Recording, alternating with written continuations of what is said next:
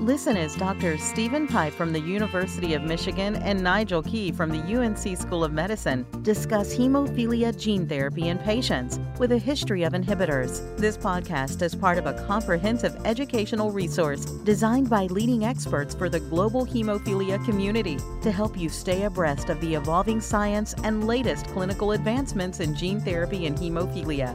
Visit www.genetherapy.isth.org for more information. Hello, this is Steve Pipe from the University of Michigan. I'm talking today with Dr. Nigel Key from UNC Chapel Hill.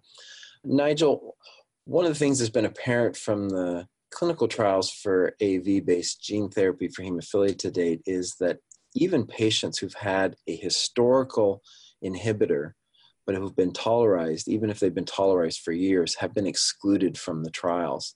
Why do you think that's been the case?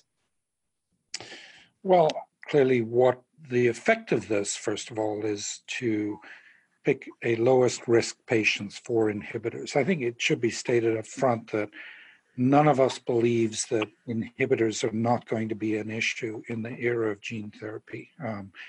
And the question is, as we work through, phase 1 through phase 3 trials in hemophilia gene therapy, the issue is that adverse events that can occur in inhibitors is the number one complication of hemophilia treatment these days, whether it be protein therapy or whatever, could significantly confound the interpretation of the trial. But balanced against that, we all recognize that the development of inhibitors is part of the natural history of hemophilia. Now, patients who have been heavily pretreated, so-called PTPs or previously treated patients, and have not developed an inhibitor have declared themselves as low risk. So I think this is useful at this point of development of the therapies, but it should be taken as a major asterisk in terms of interpretation of the trials, because this is by definition a low risk population. And that sooner or later, as inhibitors start to come up, we will have a whole different situation on our hands. And perhaps we'll discuss a little later about, will the gene therapy itself also have a tolerizing effect? Also, because of the design of the clinical trials, will potentially influence the labeling of the product. If all children and all patients with any history of inhibitor, never mind whether it's active or not, are excluded, then one should bear in mind that the clinical trials have only addressed the patients whom the exclusion criteria. Yeah, that would be disappointing because, already then you would imagine you've got 30 to 40% of your severes are probably going to be, deemed ineligible because of historical inhibitor. You wonder if there will be some maybe leeway for patients who just had low titer transient inhibitors. So maybe that reduces that number by a half. But with most trials showing that, in severes, 25 to 30% are going to have a significant inhibitor. That seems like a lot of patients to maybe perhaps unnecessarily exclude from these trials. As you mentioned, if you're thinking about them as PTPs, obviously that's referring to continued protein replacement therapy. Gene therapy with endogenous expression could be a completely different immunologic presentation than a IV infusion.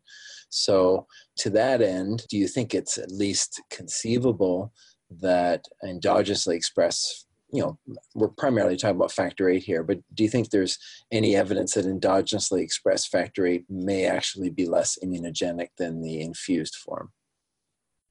Yeah, I think there has been some preclinical evidence from animal models that may well be the case for, I believe it's more in the factor IX world than factor VIII, but I think it's a reasonable hypothesis that it may be less immunogenic. And the question is, if we think about the population we're looking at, the rarity of inhibitors in these patients is such that it's going to be a very long time before we find out whether it's increased or decreased immunogenicity compared to protein products.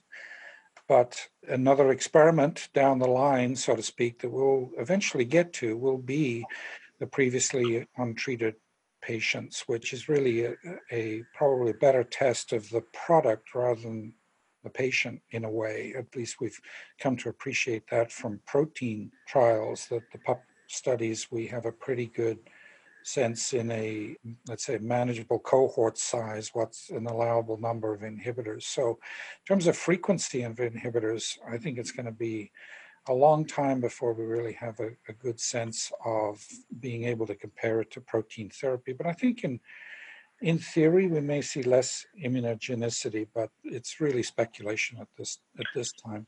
I guess at a minimum, we have to be able to address, for most of the factor IX trials, if not all of them, are going to use the Padua variant, which is a missense mutation. So at least there needs to be some reassurance that that doesn't create some sort of neo-antigenicity in patients who are being transduced with that particular transgene. For factor VIII, almost all the trials are using a fairly standard B domain deleted factor VIII. There may be some subtle modifications. One variable I think is at least worth evaluating is the impact of codon optimization. Although that doesn't modify the amino acid sequence, there could be some subtle conformational changes to the molecule and whether those create some neoantigenicity. So I think it's at least reasonable in these first wave of trials to again, pay attention to including the lowest risk of inhibitor patients, first of all, and whether the calculation, the power calculation is there to determine whether there's any signs of neoantigenicity. I think, it's not clear unless there was a real cluster of events, which we just haven't seen to this point. So what do you think about the possibility, though, of including some patients who at least had historical inhibitors, or, what do we need to do about thinking about a trial that actually specifically enrolls inhibitor patients towards the idea of tolerizing them? Mm-hmm.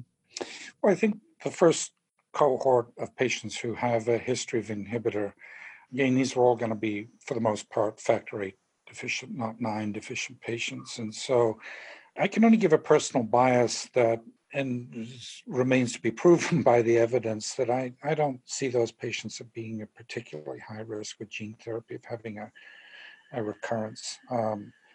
I think as work goes on also to look at the, immunogenicity of capsids and so on, that will become less and less of a problem. But I don't think that we should wait too long to go into these patients with a previous history of inhibitors, my personal feeling. If that wasn't an exclusion on the label, would you have any reticence about treating a patient with a commercial product? I really wouldn't at this point, personally speaking. Now, of course, we're talking, I think, it should be stated about patients who, let's say they had a transgene inhibitor in childhood. Those patients, you may say, are even lower risk than someone who required immune tolerance to become tolerized. So maybe we're talking about different patients here. But I think what you have to hypothesize is there would be some either major change in immunogenicity of the product or some co-stimulatory effect on the immune system or some breakdown of endogenous tolerance, or all three of those things, to make the gene therapy a problem in those patients. And we've spent a lot of time over the years looking at other immune co-stimulatory situations, be it vaccination, et cetera, that may cause a recurrence of inhibitors. I think the data is a little bit of a gray zone. We do believe that in a danger situation that there may be an innate immune response that increases the risk of inhibitors. Now, whether that's really induced by the capsid or the transgene, I don't think we have evidence of such at the moment. I don't know what you feel about that. Yeah, no, I don't think we have any evidence for that at this point, but it is something that's certainly been raised. I guess I have a profile of a patient that I probably would not offer gene therapy to, and that would be a patient who only was able to be tolerized with a bioengineered factor VIII molecule. So if I had a really difficult inhibitor patient who ended up being tolerized with, for example, Fc fusion factor VIII, and, you know, he's continued on fairly aggressive prophylaxis to maintain his negative inhibitor, I would have some reservations about offering gene therapy to that patient for fear of losing the tolerance that he's been able to achieve. So, but that's, you know, those are going to be sporadic patients that fit that profile. I think if I had a patient who had a high titer inhibitor when they were a child, fully eradicated, has been on factor VIII prophylaxis for years, he's now, you know, 18 plus. He hasn't had an inhibitor, practically speaking, for 15 years. I just don't see any rationale that he shouldn't at least be considered for gene therapy. Maybe they should be followed in a registry separately to collect that data, but I think I would have a very low fear for reactivation in that context. Yeah, the question is whether these data on these subsets of patients are going to come through clinical trials or just experiential exposure after the initial licensure of gene therapy. I suppose to some degree it'll depend on what is in the label of eligibility for these trials. It's hard to imagine we're going to actually be able to do formal trials for each of these cohorts of patients. And I think that some of this is only going to come after licensure. Yeah. Now, you've probably seen the data in a small number of dogs. I think there was about 10 or 11 dogs that were in that study where they came into gene therapy with an active inhibitor, and then post gene therapy, I think something like 10 out of the 11 dogs were able to achieve tolerization through gene therapy. And it's sort of, again, the hypothesis here is that there's a different mechanism of presentation in the immune system that has a tolerizing effect. So what would you have to know, what would you have to see preclinically, or would you be willing to enroll an active inhibitor patient in a gene therapy trial with the intent of using it for tolerization? I would, for sure. I think certainly until the advent of bispecific antibody, I think that the outcomes and the complications associated with a lifelong of high titer inhibitor that had not been eradicated changed the bar for the potential for benefit from gene therapy compared to a patient who never had an inhibitor and is well controlled on prophylaxis, for example. So I think that's one consideration. To our knowledge, the presence of an antibody to factor VIII and an inhibitor would not change, that we know of, the expression of the transgene in the liver. And so the continual exposure to endogenously generated factor VIII would be something that would not be easy to achieve through protein therapy. The 24/7 exposure that may be important for the immune tolerization. If anything, therefore, I would expect a more rapid induction of tolerance in that patient than they could expect through standard protein immune tolerization therapy. We have one sort of group of human experiments up until now, and that's a very limited number of patients who have had liver transplantation. But don't forget that's also complicated by the presence of anti-rejection therapy, which is probably destroys the analogy in terms of the ability to tolerize.